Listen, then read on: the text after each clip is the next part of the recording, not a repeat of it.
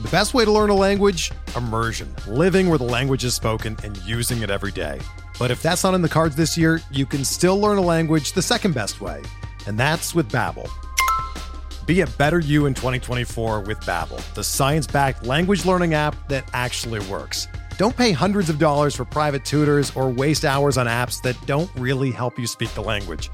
Babbel's quick 10-minute lessons are handcrafted by over 200 language experts and help you start speaking a new language in as little as 3 weeks.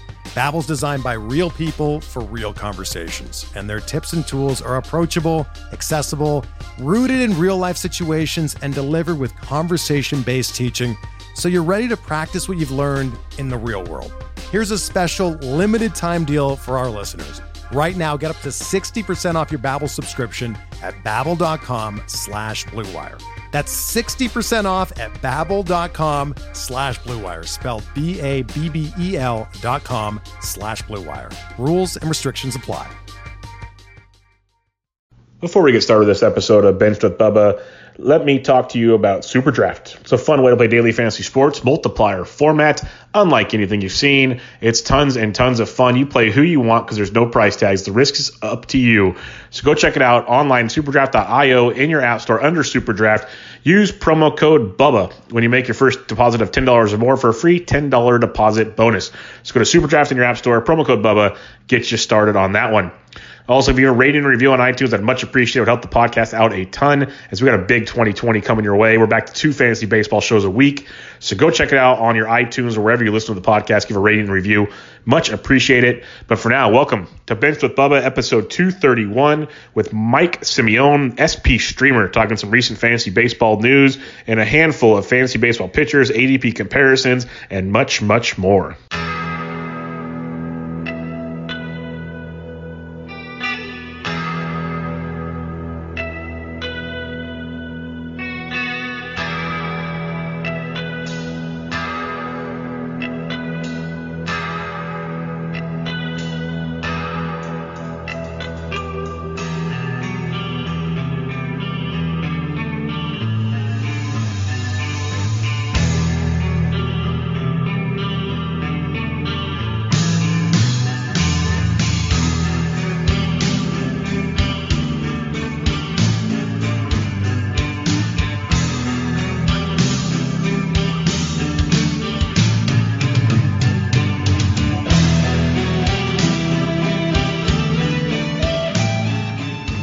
And welcome back, everybody, to another episode of Benched with Bubba, episode 231, talking some fantasy baseball. Last episode of the 2019 year, as it is December 30th. And we're going to talk some recent news and discuss some pitchers. And in order to talk about pitchers, I got a special guest. You can find him on Twitter at SPStreamer. He has his website, spstreamer.com. He's on the Bases Loaded podcast. Had a few of those guys on the show recently. And, check them all out. Michael Simeone, how we doing, man? Good, man. Thanks for having me on. No, thank you for joining me. I mentioned your website and everything. Why don't you plug away and let everybody know what they can find at your website and your podcast?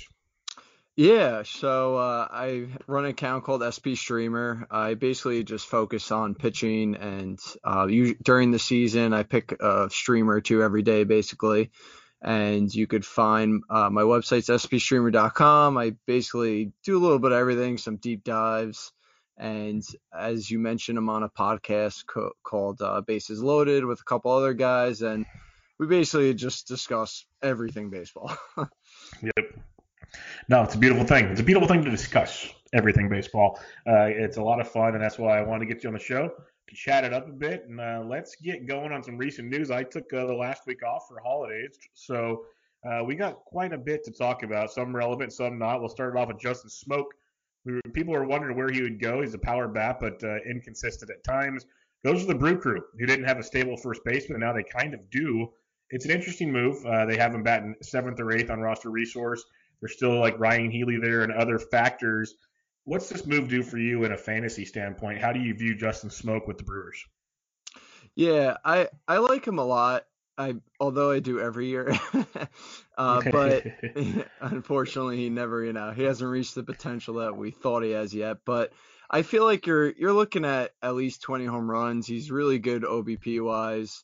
Last year's a little unlucky with his slugging, and I actually saw you posted on Twitter, which was awesome, his spray chart with the new stadium, and it looked like he could be seeing a couple more home runs this year.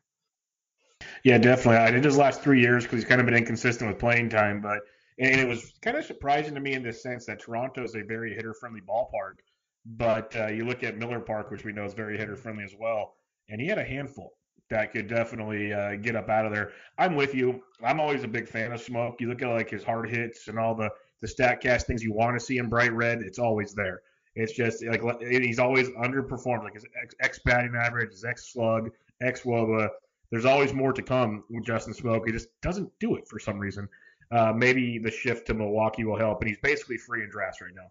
That's why I was tweeting stuff out. He's like almost picked 600. He's 550 to 600 in the NFBC.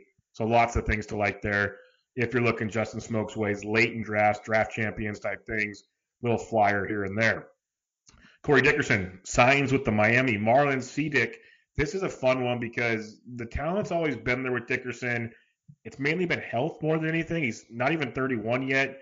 He goes to Miami where he's going to play every day. Interesting ballpark, obviously, but he's a pretty good hitter when he's healthy. What's your take on C-Dick going to Miami? Yeah, I like it. I feel like you know what he's going to give you, and I always feel like he's a little undervalued, but I guess like you said, that's probably because of the health. But I have to say, I kind of like what the Marlins are doing over there. I mean, they put together him, Villar, Aguilar, and plus they got some like sneaky good young pitching there. So I feel like them could maybe be a little surprised this year. Yeah, the funny thing with the Marlins is they're making these moves. They're doing it cheap, which they have. Well, I guess they don't have to do, but that's what they want to do. And it's all these players that if they play well, they can trade and keep building their team. So it is a very, very interesting thing the Fish are doing now in Miami. Let's go to Toronto. And this was an interesting move. This is a pitcher that either people love him or they hate him. And people were wondering where Hyun-Jin Ryu was going to land. He had a really good year last year, but similar to Dickerson, health is always a concern with Hyun-Jin. And he, for the most part, was healthy last season. Now he goes to the AL East. Now he goes to hitter-friendly Toronto. Very interesting spot here. What's your thoughts on Ryu in Toronto? Because, like I said, people love him or they hate him. You're not really in the middle too often on this guy. I was going to say, I'm actually weirdly in the middle here. That's good, though. I mean, he's good. He's obviously a crafty pitcher, and, he's always been great, ratio-wise, and he's always had a really good ERA. It's just, like you mentioned, the health. He's only eclipsed 100 innings twice in 6 years, so he's got trouble staying on the mound. And, Rio needs a good defense, and I feel like with the young guys behind him in that infield, they're going to improve, and it might not hurt him as much as people think, but this was kind of, I don't know, I kind of saw this as a lateral move for me. Mm-hmm. Yeah, it's going to be a really interesting move because, LA is a good ballpark for him to be in, but, maybe I don't know, it's a better situation in Toronto, I guess, is the way I'm looking. It's hard to say because LA is always in contention, and these AL East bangers to go with. But, yeah, I'm kind of with you. I don't see it really hurting him that much. It's not – I'd rather have him in LA, don't get me wrong. Yeah, but I don't see it being the end of the world. Now, when you're looking at ADP right now, he's the 36th pitcher off the board according to NFBC, pick 105. Like, let's just have a would you rather debates here. Two pitchers before him, 4 picks earlier, Sonny Gray. Sonny Gray or Hyun-Jin Ryu? Definitely Sonny Gray. 1 pick ahead of him, Mike Soroka or Hyun-Jin Ryu?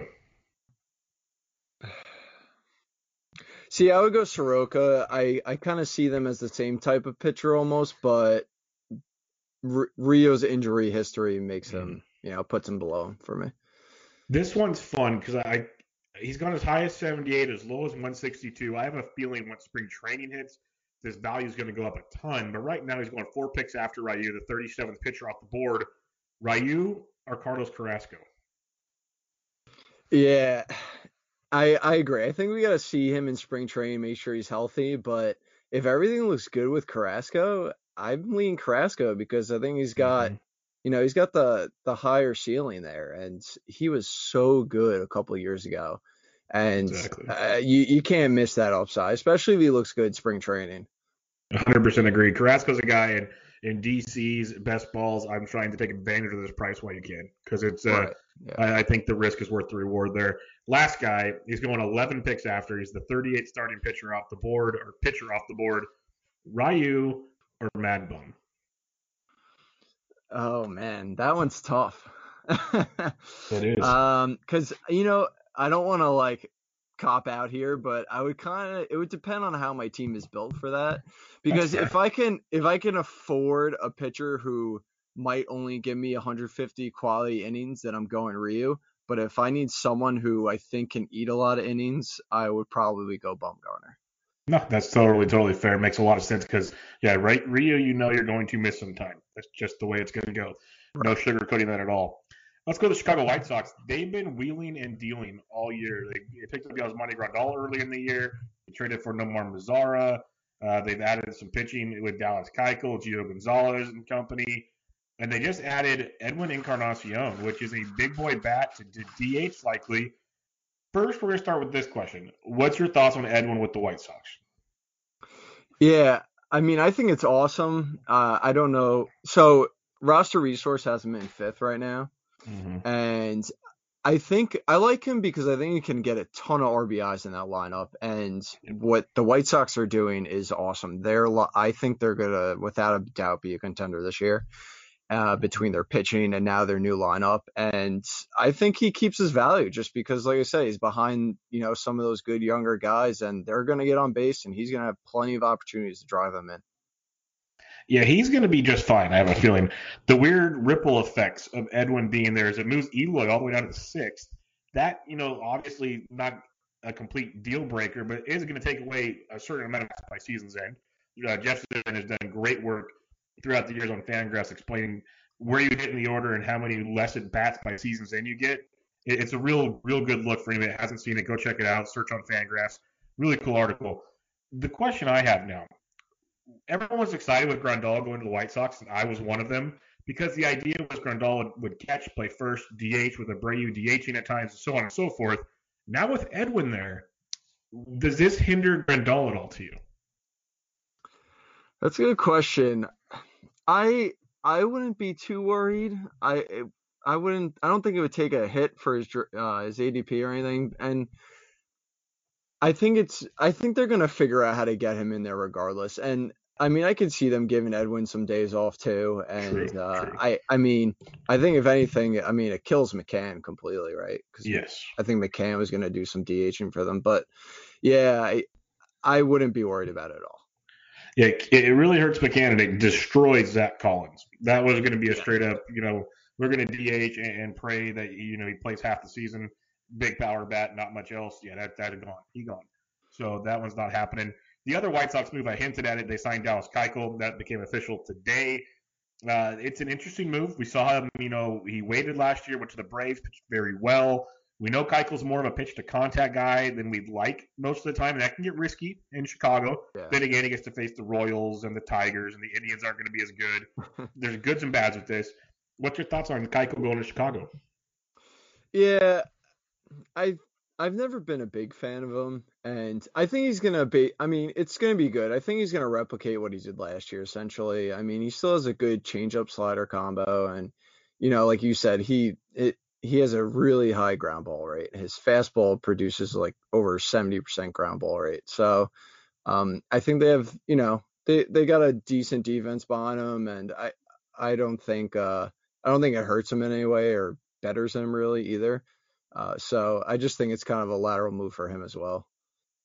I agree. It's kind of lateral, but let's talk value here, because I'm not going to ask. There's a couple guys that are getting drafted around him, which we're going to talk about later. So we're going to get your takes on that later. I know they're kind of sleepers of yours.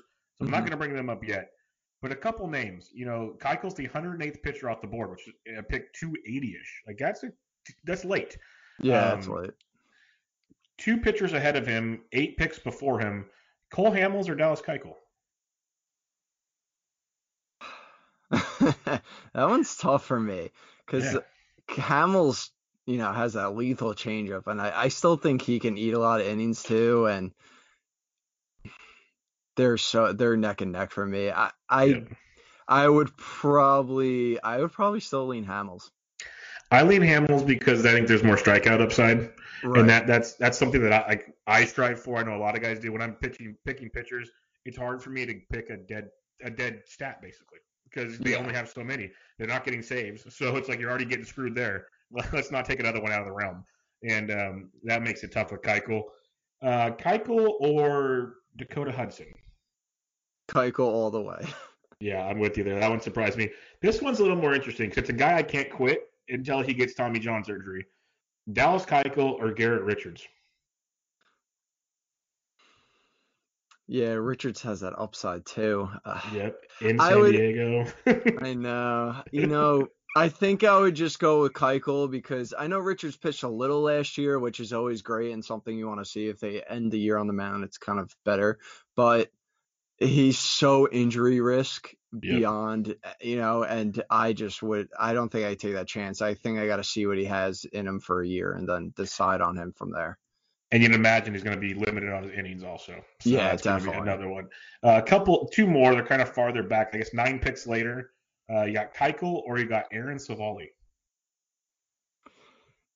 So Savali's interesting because he's so good at creating weak contact and he definitely has upside. And you like what the Indians always do with their staff. Mm-hmm. I think Keuchel is a safer pick. I think I would still go Keuchel here. I'm with you. And the last one, there's actually a lot of really interesting ones here to compare with Keuchel. I could probably do this for the rest of the podcast, but we'll stick with this last one here because there's like a glob of his pitchers. Yeah, it's so big. He's going about 20 picks after Keuchel, give or take. And he's a guy that's always near and dear to my heart. Me and Toby, Batflip Crazy, laugh about him all the time because he reels us in and then he gets up like 6 home runs in a game. Ronaldo Lopez. I had a feeling you're going to say him.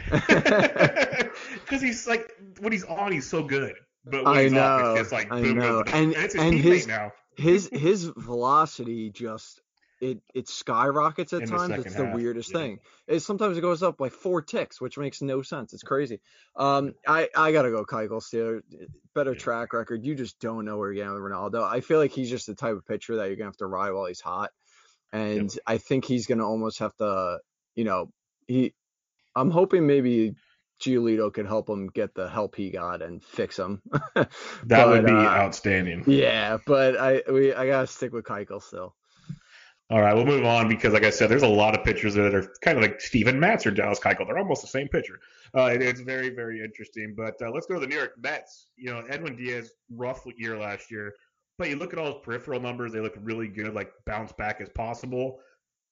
But the Mets go out and sign Dylan Betances, who had a rocky year as well. What's your thoughts on Betances with the Mets, and how does that make you feel about Edwin Diaz going into draft day? So, I don't know if you know this, but I'm a Mets fan. I did not know that, so this gets even more interesting to me. So, I'm a Mets fan, and this got me very excited, obviously, because as a Mets fan, I feel like this is our bullpen's either going to be amazing or it's going to be terrible, but I know it's going to be terrible because we're the Mets. But as for fantasy purposes, I don't know. It's going to be interesting to see what they do with him because they still have Lugo too, and then you got Diaz, and I think Diaz, they're because of the trade that they made, they're without a doubt going to leave him closer as long as he performs. And if he doesn't, it'll be very interesting because I feel like they could go with Lugo and Betances from time to time and get some saves in there maybe. But I don't know. I don't think it really boosts the stock for me or anything, and it doesn't really make me bring Diaz down at all. Just because, everyone the Mets sign is pretty terrible, and so whenever people bring up Mets people on a podcast, I always tell them it's so hard for me to think positive, and it's just how we are and how we've learned to be a Mets fan. So I just feel like it's just gonna all go downhill. If it makes you feel any better, I don't know if it will, but every Mets fan I've ever talked, like Joe Pisapia, I've talked to many times, Matt Modica, these guys are diehard, lifelong Mets fans, and they almost hit the same tone you did immediately. And it's the whole side. It's like it is the quote unquote Mets fan is what it sounds like. Yeah, it's rough life. It's a rough life. Yeah, there was one podcast Pisapia and I somehow went down the Mets rabbit hole and we're talking about Lasting's millage. So that just tells you everything you need to know. Oh, jeez. Yeah, but I won't make you do that. Let's go to the Arizona Diamondbacks. They signed Cole Calhoun. Cole Calhoun's another one of those guys that not flashy in any respect, but at the end of the season usually helps your team out compared to where you drafted him most of the time. And last year had a big power season. He's going to Arizona, going to play every day most likely, going about pick 353. What's your thoughts on Cole Calhoun? Yeah, like you said, I think he provides value. He's not a flashy player, and I feel like everyone just kind of always forgets about him. And I mean, he upped his barrel percentage last year and his launch angle, and maybe that power's finally coming through a little bit. I don't know though. I'm kind of a little still skeptical, but where he's being drafted, like you said, I think he provides value, and might as well take a shot at him late in drafts. Most definitely. Let's go to a move that I think was really quiet, at least quieter than it should have been, because I've always been a Cesar Hernandez fan. I love that he's leading off for the Phillies. Somehow it didn't work out there. Now he goes to Cleveland, and he's going to get every day at bats. Right now they got him projected to hit 6th. I wouldn't be shocked if maybe he finds his way up the order a little bit. This is a guy he's not getting drafted in a lot of leagues. What's your takes on Hernandez? Because he can give you a little bit of everything. Yeah, I think he's got a good floor. And he's just going to give you a little bit of everything. Like you said, right now they have him at the 6. If he somehow climbs the leadoff, then he's going to give you a lot of value where he's being drafted right now. I think he should, he kind of needs to elevate the ball a little more. Maybe that'll give him some more power. But yeah, I think he just, he hits every category a little bit. And I think to take him where he's going makes sense, because if he does move up the lineup, then he's definitely gonna, you're gonna profit off where you took him in the draft. Yeah, it'd be extreme value if that takes place. I can't wait to get your take on this one, because people liked it, people didn't like it. The Angels find a way to just grab these pitchers that are ultra tilting. Like last year, it was Cahill and Matt Harvey. This year, they go and get Julio Teheran. It's like we've seen Teheran have great moments, and then there's Ronaldo Lopez thoughts. It's craziness with Julio Teheran. I can't get behind it, but he's going about pick 350. He's going to be in Anaheim. They're going to score runs this year. Is this anything worth fantasy interest, or just stay away, please? So I won't stay away from him. I think the Angels did this because a lot of their pitching staff, they have a lot of health concerns. True. And I think he's a pretty durable pitcher. So I think it was smart for them to sign him. He won't give you Ks, which, kind of hurts his value. But I think he's just going to kind of repeat what he's always been doing. It's either a very low 4 or sub 4 ERA. And he's one of those weird guys. If you really look at him, he always beats his metrics. His underlying numbers, he always beats them. I have no idea why, but he always beats them. And I just think I wouldn't mind taking him. I mean, I think he's going to give you innings and a decent, some decent ratios. So. Yeah, I'll probably get sucked back into him, because as you talk it out, it makes sense, because he does do that. For a guy that does a DFS show 5 days a week and writes for it, you target Teheran at times, but then he goes through stretches where he's very, very good, and he'll surprise you. So you're on it there. A guy going right before him, would you rather have Teheran or gamble on John Means?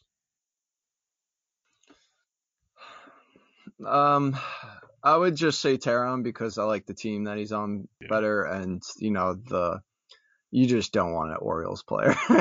Yeah, Teheran or Pablo Lopez? I would go Pablo because of the upside. Teheran or his teammate Dylan Bundy? Bundy always sucks me in, unfortunately. Yeah, I'm with you there. I was so giddy when he left Baltimore. I'm like, I'm going to have all the Bundy shares. I'm going to cry. Yeah. And the Angels like to throw sliders, and that's Bundy for you. Yep. Teheran or Marco Gonzalez? I would go Teheran there.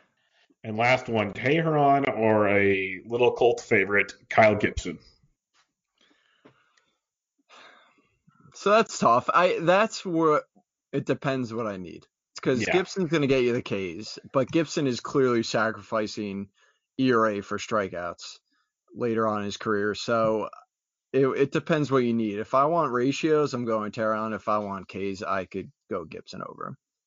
All right, then I'm going to ask you this, because I know we'll talk Griffin Canning later when we talk some more specific pitchers. But just for fun, okay, you got Teheran, Heaney, Bundy, Canning, Sandoval, and Otani. So roster resource has 6 pitchers because obviously Otani's not starting. Yeah. He's not starting the year in the rotation. He's only pitched once a week, so it's going to be some weird rotation deals. I know you like Canning. Like I said, we'll talk about him. We mentioned Bundy and Teheran. My biggest question, I guess, is we seen what Patrick Sandoval can be, but how much do you trust him for fantasy with this messed up 6-man possible rotation? Yeah, I wonder if you think they're just gonna skip him when they pitch. Well, no, they're just go 6 man. Yeah, I like Sandoval. I would take him as like maybe like a last pick type of thing, like just a random flyer, or if that, I would just keep an eye on him on the waiver and just see kind of what they do there, because like you said, I mean, he's basically the low man, the last guy there, and I don't know. Madden does weird things too. I don't know. Yeah, no, it's a weird one. He's someone that he's a wait and see for me. Yeah, I guess that's basically what happened when they brought Teheran over. It was like, okay, is it Canning? Is it Sandoval? Someone's getting squeezed here. It's probably going to be Sandoval. So we'll have to wait and see there. The last bit of news we will talk about real quick. CJ Cron, who I love. No MLB team loves to have him for more than a year, apparently, but I love him. He goes to Detroit. Jonathan Scope goes to Detroit. I'm more interested in CJ Cron, but what's your thoughts on these two guys real quick? Going to the Tigers, which not the greatest ballpark to hit in, but they're going to play every day. Yeah, I've never been a fan of Scope. I probably won't touch him, but I'm like you. I love CJ Cron, and I was so happy that he signed there just because he's going to get the playing time. I mean, he's got the elite barrel percentage. I mean, I think he's going to be a great late power source for you to grab in drafts.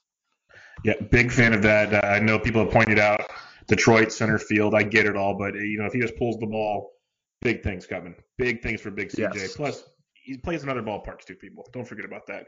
So lots to like on that. All right, let's talk some more pitcher specific, as you are the SP streamer. You do a lot of pitching work. You do other work, obviously, but you do a lot of pitching talk. And I asked you kind of some guys you're interested in, and then I saw your sleepers article came out, and most of those guys are on this list. And so that works out perfectly. I always try to cater to what interests my guests. It makes for a better discussion. So one guy that I am curious about, because I streamed him from time to time last year. You look at the Houston Astros, and as good as they are, they still have Verlander. They have Greinke. McCullers is coming back, who I'm just really intrigued by. But then the other two arms, Jose Urquidy, and then Rogelio Armenteros who's in there right now. But Urquidy's a guy we saw a little bit last year. He had signs of really good stuff and signs of he's still very young and needs to work on things. What's your thoughts on Urquidy coming into this year? Because when you look at NFBC ADP, he's the 90th pitcher off the board, about pick 232. Yeah, so I like him. I mean, first of all, he's on the Astros. They're just, analytically, they're so good. They make everyone better there. So they obviously know what they're doing. So you can trust, him maturing with that organization. He has 3 decent pitches. He has 2 good breaking pitches, which I love. And he was actually, because I know they toyed with him a little bit, he did pitch in the pen at times.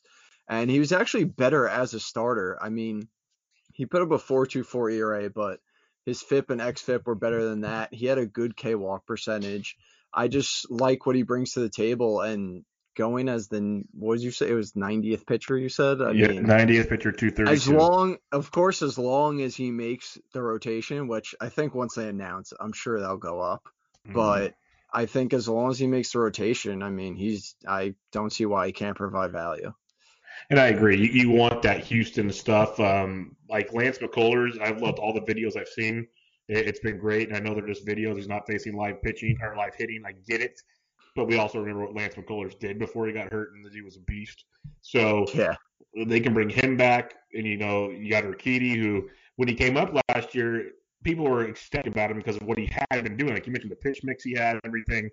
I think it's very interesting. I agree. I think once they kind of establish that he's in the rotation, we might see that value go up. I totally agree with you on that one.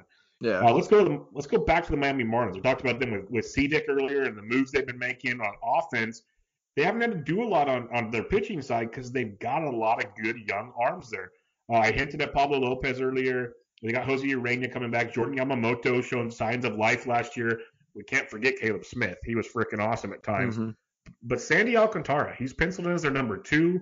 We saw him kind of slowly start out last year and then finish really strong. People forget, big acquisition from St. Louis in the Ozuna deal.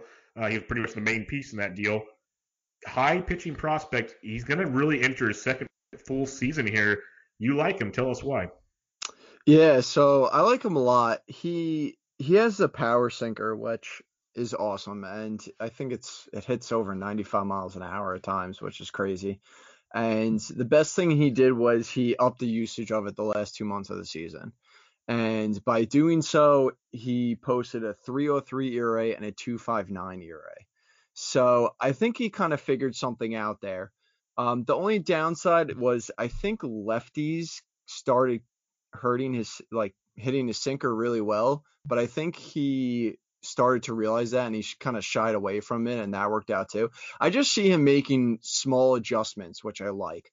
And I think I don't have his ADP in front of me, but I got it right here. He's going pick 266, the 102nd pitcher off the board. Yeah. He's going right behind Chris Archer.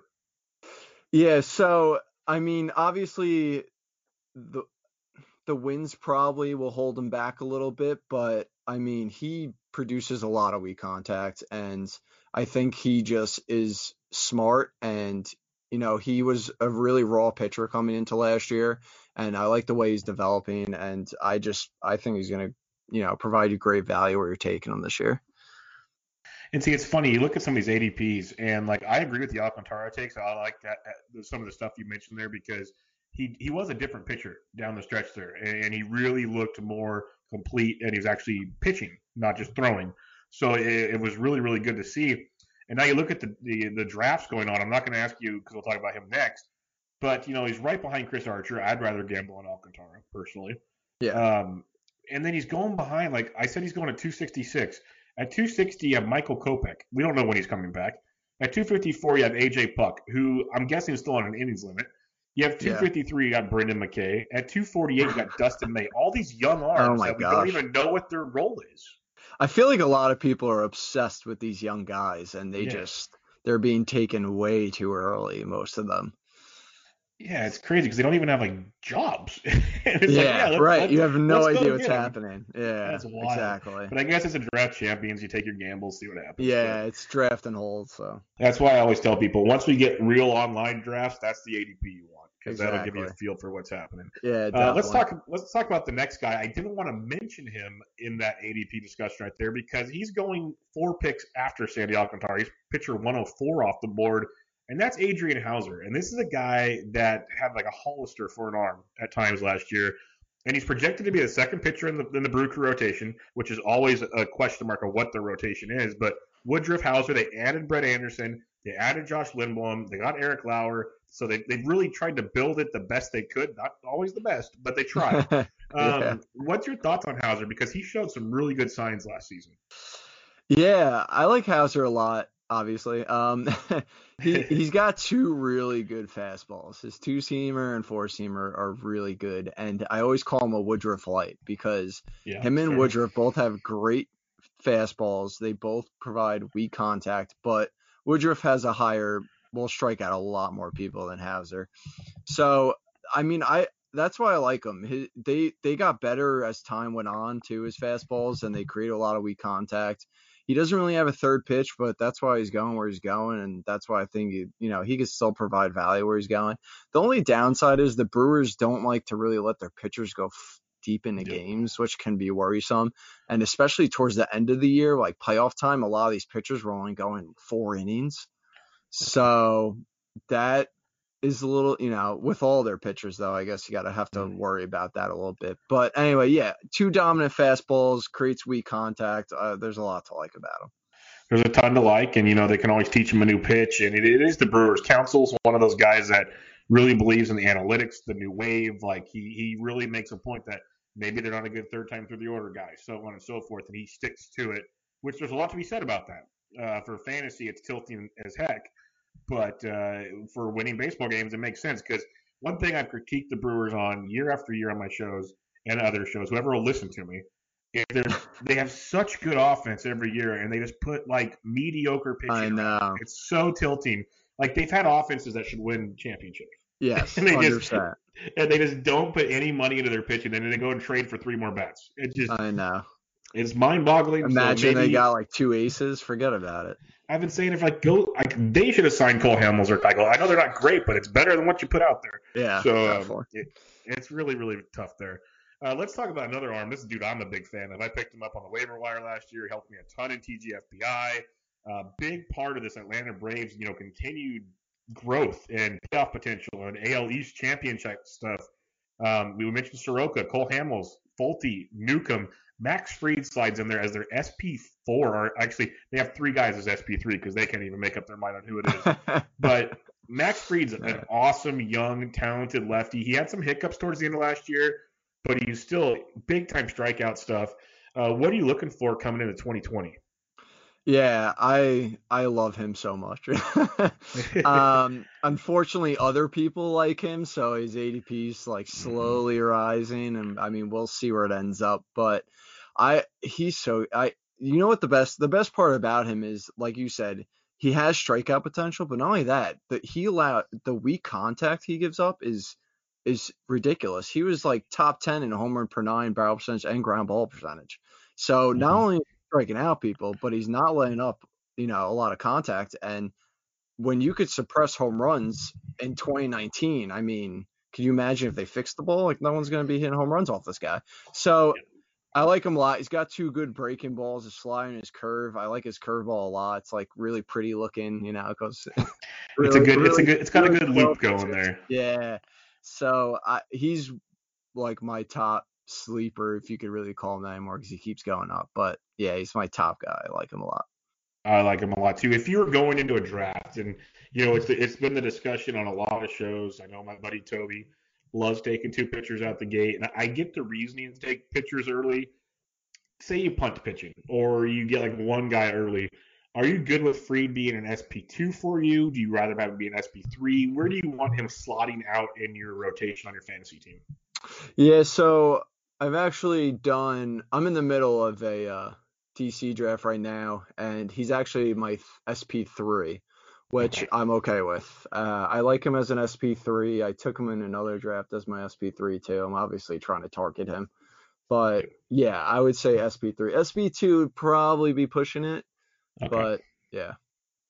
No, that's good, because if he starts going up, it's like people got to start making a line in the sand eventually, and it doesn't equate anymore. Now this guy, he's going at he's gone as high as 156, as low as 287, average ADP at 232, 89th pitcher off the board. The hype train is chug-a-lugging along, and it's only December 30th. I am terrified to see where he goes, like in late February, early March. I think things are justified. Tell me why the hype train is so high on Mitch Keller. Yeah, so first of all, it's a smaller sample size, but he got very unlucky. He was like Blake Snell level unlucky. He had a 7.13 ERA, but it came with a 3.19 FIP, a 3.78 SIERA, and his BABIP was 4.75. Oh man, 475 BABIP. That's insane. And his left on base percentage was low too. I think it was in the 50s. So, I think a lot of people are still scared of him because it is the Pirates. And I know they got a whole new coaching staff in, so we have to kind of see how they do. We have to hope they don't emphasize the fastball as much.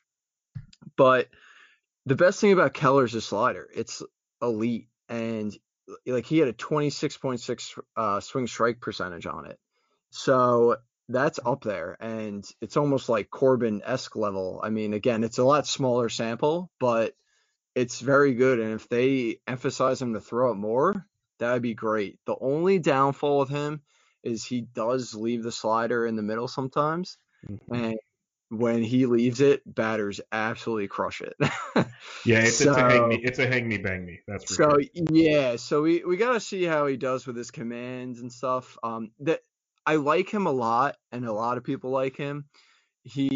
I think he's got a lot of work to do though. And again, like I said, we got to kind of see what that new staff does.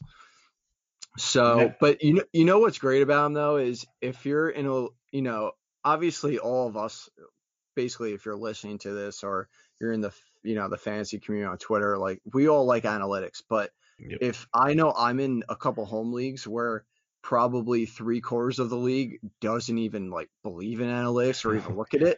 So they're going to see Mitch Keller, see a 70 ERA, and they're going to run far away from him. So that's the good thing about it. You see the 232 at ADP right now. You might get like 332.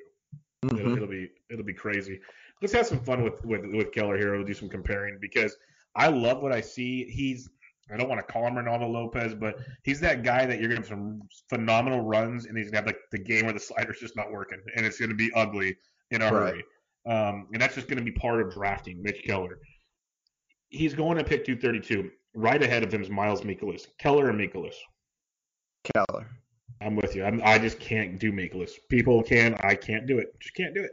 Yeah, he's got to change his pitch mix a little bit too, but just mostly because he doesn't get Ks. I mean, no Ks. All pitch to contact. Not good. Yeah. 12 picks earlier is another guy, no Ks. I love his personality, his Twitter persona. I can't buy into him though. Keller or Marcus Stroman? Yeah, Keller, no doubt. This one's a little more fun because he shows signs like they're a lot alike.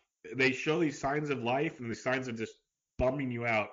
Mitch Keller at 232 or Joey Lucchesi at 218.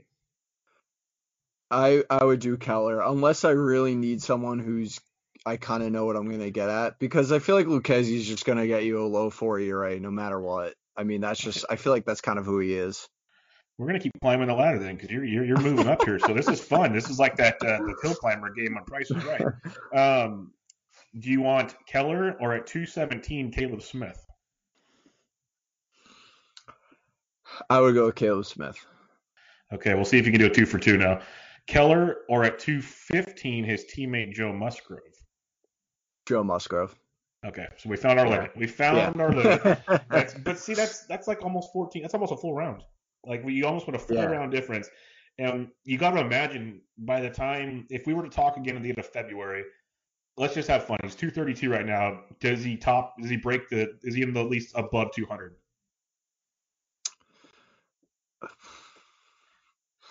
Personally, for me, yes. Yeah. Because you look at, you got Lance McCullers, Luke Weaver, Andrew Heaney.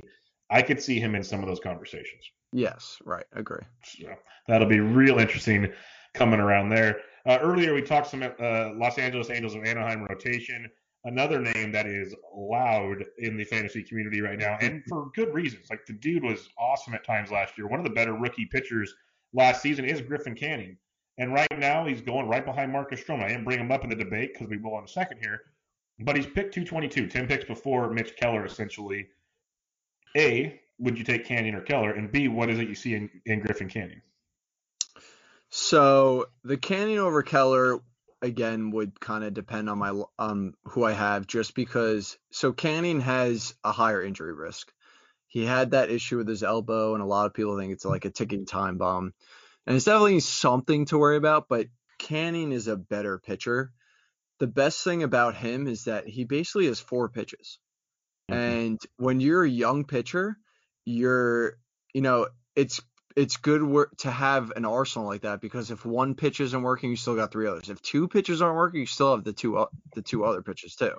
So it's easier to get by when you have that kind of arsenal. And I mean, he had an above average swing strike percentage. All 3 of his pitches produced positive p-vals. So I like his placement on his breakers too. I think if he can stay healthy, he can be very good. He can be very good. He's not asked to be the man. There was times last year for the Angels they needed him to be the man. That's how bad things were in that rotation. Now he gets kind of hide as a 3rd or 4th guy. Let Teheran eat innings, like you said. Let Bundy do his thing, and then Canning can kind of come from behind and develop. And he could be sneaky nice. I'm with you there. He could be a fun one. But again, it's fun. These names we're talking about here, if you're drafting now, gravy. If you're drafting in a couple months, this could be a whole nother discussion. Yeah, definitely. We'll have to wait and see there. This next guy, I'm very excited to talk about him because A, day he used to live in a van and shave himself with a big knife. That was cool. If you haven't seen that, Google it. I did not know that. Oh yeah, he was amazing. Like a buck knife. This dude was wild. But he was a part of the David Price trade. He has so many things to like, and then he gives up home run derby. We're talking Daniel Norris. Like, he's the third pitcher in Detroit. He's going to be in that bad division. Again, showed signs of life at time last year. Like, pretty good streaming, probably why you like him. And he's going to pick 665. He's the 270th pitcher off the board. Literally free. Yep. Talk to me about Daniel Norris. Yeah, so the main thing I noticed about him was, if you look, his third time through the lineup, which happens with a lot of players, is disastrous. He gets killed. And what they did with him last year is, I think he, after, I don't know, I want to say like 10 starts or something, but towards the end of the year, they basically only let him go 3 innings. So, and he did fine. But, so that's my one worry with him, and I think a lot of people are worried about. But I feel like they're going to stretch him out this year, and they'll let him go 5, and hopefully he could get through, 2 times through the lineup without an issue. But I mainly like him because he has 2 good breaking pitches. He's got a good slider, he's got a good changeup, and his changeup is very good. It was over 70% ground ball percentage and 20% swing strike percentage, which is awesome. So I was surprised when I saw him. I actually was doing this. I was trying to find guys I liked after 300 ADP, and he popped in my head, and I looked into him, and I started liking him more and more and more. So he definitely, like you said, he's free. If you want, leave him on the wire and see if they do start letting him go 5, and he starts showing some good outings, and then pick him up right away. But I mean, over 600 ADP, how can you go wrong? I agree, and he used to be like a big time prospect. That's why he's a part of the David Price deal. So the pedigree's there. It's just putting it all together, and that's just what he hasn't done yet. And that's what happens with some of these young guys. You go on the wrong team, they don't work with you. So it's just tough to get it going. But he did show signs last year. Like, it's funny. I'm looking at this list while we're talking, and like I said, I do a DFS show 5 days a week, and so many of these guys popped up as value plays, like all the time. Like, if you want to punt pitching or roll the dice, like these guys were on there all the time. People would laugh at me, and then it'd work like half the time. It was fun. I guess, it's kind of how you do the daily streamers. It's kind of like they were the daily punt pitchers. They coincide quite a bit, and some like Daniel Norris, I recommended way more than I probably should have. Yeah. But he was there. Yeah, I was gonna say, I feel like I like a lot of these guys because, like you said, like I was picking streamers every day, so like they were all I knew. Yeah, that's why like I can like relate. I can talk about these guys just by looking at their names. Going, oh yeah, I remember Hauser went through that run where he struck out a ton of guys. He was dirt cheap. Yeah, that was fun. I remember all this stuff. But here's another one who was cheap at times, but he had trouble getting it going. The hype train was big when he got called up last year. His fastball goes through the roof. Control's an issue. But when he had his control, on starts he had his control, Dylan Cease was a monster. And we keep talking about this White Sox team. I'm with you. I think they contend this year. It could be really interesting. He's penciled in as the SP5. Obviously, Kopech's coming back at some time. I think they might just limit his innings and go bullpen. But for now, Cease number 5, and he's going, and we'll do some ADP stuff. He's going kind of early. He's going to pick 286. Maybe not too early. What do you got on Dylan Cease?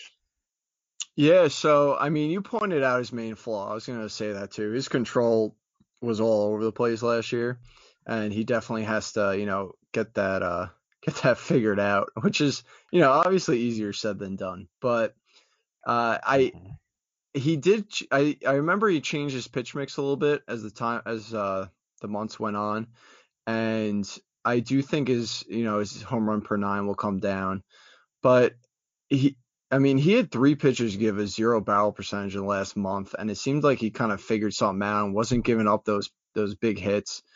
But and I brought it up before too. I mean, adding Grandal, maybe he could, with the framing, and maybe he could, help Cease locate, his fastball better and not leave it in the zone as much. So he's someone that you kind of have to maybe keep an eye on. He's a little shot in the dark for me, just because, like we said, the control's a big issue. So we got to kind of, I don't know do you know in the minors, did he have control issues? Give me 2 seconds. I got it right. I can just click one button, then it'll give me his whole page. So I'm not sure if he did. I thought, let me see. Yeah, like you look at AAA last year, he had 4.2 walks per 9. He had 4.3 in the bigs. He had 3.8, 3.5, 3.9. Yeah, he's had control issues. He's always had big strikeout stuff, but the control issues have been there, yes. Okay. So, yeah, so I mean, yeah. I guess we got to see what happens with that. Maybe he could just mature and maybe they could, figure something out with him. I think a lot of it will be because I think it was Nick Pollock or Alex Fast, one of those two over there that do great work with pitching stuff. I remember they were tracking like one or two of his starts, and they had the whole scatter plot and all kinds of stuff. Mm-hmm. And I want to say, I could be totally wrong, I want to say it was mainly his fastball. He was trying to locate it high, and he was just all over the place. Yeah, and I have one of those. In my notes, I have like Lee's fastball in the zone. Yeah, I remember. I feel like his, his like heat map. I think it's literally just in the middle. Yeah. Yeah. So I think the Grandal thing could be sneaky. I'm with you there. I think that could be a big thing. And Kenny Williams, the GM of, I believe the GM or the president of the White Sox, flat out said going into the season they wanted to get a better defensive catcher. Well, there isn't many better than Grandal. So that was a good move for a young staff. It'll be fun to see. I think he's worth a good gamble there, especially where he's getting drafted. All right, the last guy I have down on the list, and I put him down because I know you've seen it. I know you retweeted it, and I've seen it. Chris Paddack. His name is coming up in some threads these days. A lot for some reason. Yeah, and it's one of those things, like I've talked about him before, is I don't think I'll own him at his price tag, and we'll talk about guys going around him. I think he's very good, but I think he's still young, and he's got to develop some more. We kind of saw, as teams saw him more later in the season, he wasn't the same guy. I could be totally analyzing this wrong. I want to get your thoughts. What's your thoughts on Chris Paddack? And then we can kind of look at some of the guys he's going around. Yeah, I kind of agree with you. So he's a two-pitch pitcher, but his fastball changeup combo is amazing though. And the main issue I have with him is where he's going, which is I think 15 right now. 15th pitcher, 52nd overall. Yeah, he's going early. So I would put him more so personally in the 20s, kind of with around Glasnow type, just because, it's not a large sample. It seemed like he got worn out or they were starting to figure him out a little bit maybe. And sometimes he does leave his pitches, in the middle of the zone, but he's definitely very good. There's no doubt about it. And he's going to be great, and he's got to develop that third pitch. But right now, like you said, his draft price, I just can't be taking him. That's my biggest thing is I think I'm with you. He's very good. He's going to be very good. I have no fault. Any guy that rocks a black cowboy hat into the ballpark, that's a swagger like no one's business. Like I get it. The dude is a beast. But 140 innings last year after his previous high was like 90. Right. I'm not saying he's going to be worn down, but you'd have to imagine it's going to be a little tricky for him. Does he get to 180 this year? Because if that's the case, that could be an interesting discussion point. We just don't know what they're going to do because, to me, the Padres are still like a year away, maybe. And do you want to waste Paddack's bullets now, or do you want him to be that ace when you need him? That's kind of where my head's at, and that's the tough part for me with him. You mentioned the Glasnow range. So when we're looking at Paddack, behind Paddack, you'd have Giolito over Paddack. Yes. Kershaw over Paddack. Yes. Severino over Paddack. Yes. Morton. Yes. Okay, so then it gets to Glasnow. So would you have Glasnow over Paddack? I would have Glasnow over Paddack. What about Greinke? No. What about Darvish? Darvish is an interesting name these days. Man. That one's second tough. half hard to ignore. I wish I had my rankings up right now. I think I do have Darvish over him. I think Darvish is going to move up some more too. A fun one here because he always just you never know. And this is actually going to hit home now. Noah Syndergaard. I think I have Paddack over Syndergaard. And then the last one I'll ask because we're getting in kind of that murky range now. Trevor Bauer or Paddack? I would go Paddack. And just for fun, just for shits and giggles, what's your take on Bauer? Like, you don't have to go super deep because you probably don't have notes on him or anything right now in front of you. Yeah. But what's your thoughts on Bauer? Because he just kind of blew up last year. I know. He's so tough because he has the pitches to do it, but it's almost like I think he's just too much of a head case. Yeah, I can see that. And you know what it is it's kind of crazy if you really look at him. He's only had one good year. That's it. But the hope is, with what the Reds are doing over there, maybe, they can right the ship with him. He is, to me, one of the toughest pitchers to figure out for this year. Yeah. You want it, because I think this is a make or break. If he doesn't do it this year, I am convinced he's just a 4 ERA guy. That's it. Yeah.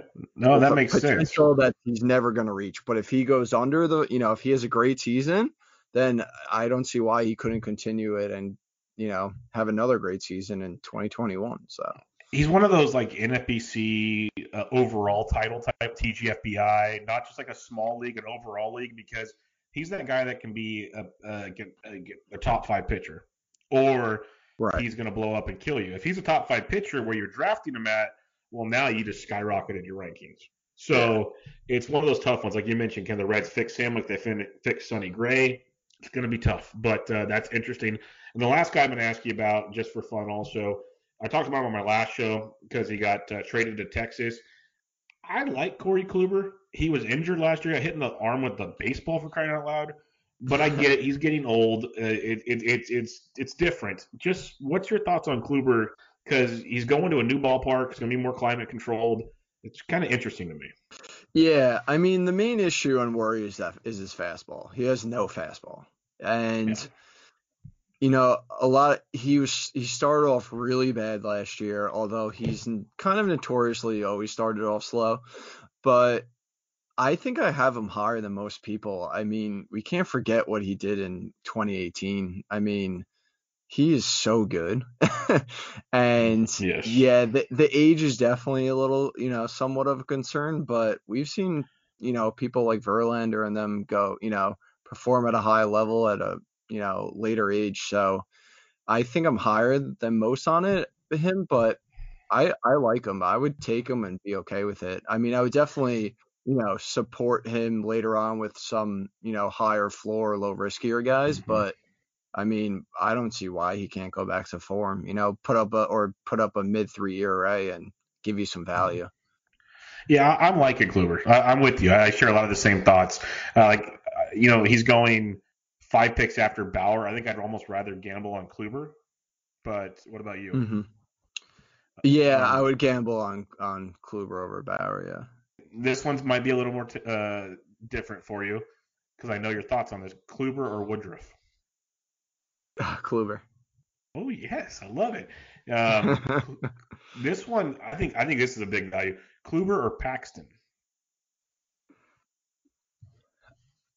What are their ADPs? Kluber's 89, Paxton's like 94. See, I think Paxton is going too late, and I think so do I. Definitely has a lot of value. I feel like he kind of figured out Yankee Stadium a little bit. And I feel like in that stadium, you need like a solid year to pitch in there to kind of, learn some tricks and, some, different ways to work around, the short right field and all that. But I would go Kluber over Paxton, though. I like it. Well, I won't keep going on this, but this is why I love looking at early ADPs. And, there's a lot of like pitching. It's weird this year. Like I want to get your thoughts on this in a minute, but everyone wants their pitchers early, and I get it to an extent because these aces are like a level above everybody else. But, we're going down here. Pick 94's Berrios. Pick 101 Sonny Gray. You got Soroka, Carrasco. There's still a lot of good arms that are going, around 7, 8 in these 15-team leagues. How are you personally approaching pitching? I know also you like to stream, so you're comfortable with that. But how do you approach pitching in a 15-team league, let's say? Yeah, so I've done 2 drafts. One draft I did where I didn't take a pitcher till the 5th round. And my current draft, I took a pitcher in the 2nd round. I like the team a lot better that I took in the 5th round. Like you kind of pointed out, I feel like, I don't know if it's just because it's what I'm constantly looking at, and maybe I'm just more comfortable with taking pitchers later, and maybe it might work against me, but I prefer to wait on pitching. I know Batflow Crazy loves doing the 2 aces. But we talk about it almost every episode. It's because we're back and forth on that one. Oh yeah. I feel like it pays off to get, the better bats early on, and I think you could build a very good rotation later on still. I feel like pitching's deep. Really do. Well, I'm with you because like if you can wait till say around 4, 5, 6 or whatever, and if you can somehow, I know it, and you're kind of playing with fire when you do this style because someone could snipe you, but like you can go and get Darvish and Paxton, and then have 3 or 4 good bats ahead of that. I am 100% okay with it. Yeah, so I'm trying to see 1 second. I want to bring up that draft, see what I ended up with. Because it is this glob down there that it's riskier, but there's still a lot of talent. Like you got Carrasco, who I like a lot. There's a lot of interesting people. Yeah, so let's see. So I took them, like I said, the 5th round, and I ended up with Corbin. I ended up with Corbin, Kluber, Fried, Paxton, Maeda, Oh and wow! Mitch Keller. So And that's like a 15-team league. That is, I don't think. No, it's probably 12. It might be 12. Yeah. That's still awesome. So yeah, It's not here. It still 11, proves the point. It might be. Yeah, actually, it weirdly looks like it was 13. I don't know why. Gotcha. But yeah. Still, I mean, like I would take that rotation all day. Yeah. No, that's So outstanding. I still kind of, again, and doing it the other way now, where I took a pitcher early. I think I'm gonna keep waiting. Yeah, I've done one best ball type draft and I went pitching early. My next one I'm definitely gonna go hitting early and play the pitching game and see how it turns out because I usually don't take pitching early. Like I'm slowly getting into that groove, but it's hard for me to go heavy early.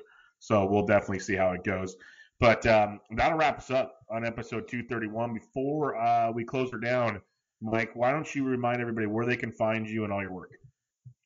Yeah, so you can find me on the podcast, Bases Loaded Podcast. You could check out my website. It's spstreamer.com, and I'm on Twitter at spstreamer. Well, awesome, man. This was great to chat with you. Everybody go check him out on Twitter, as most of you already do, and check out the good work he's got over there, streaming pictures for you and all that other good stuff. But until next time, this was Bench with Bubba, episode 231, talking some recent news and some fantasy baseball pitchers with Michael Simeone, SP Streamer. Catch you guys later.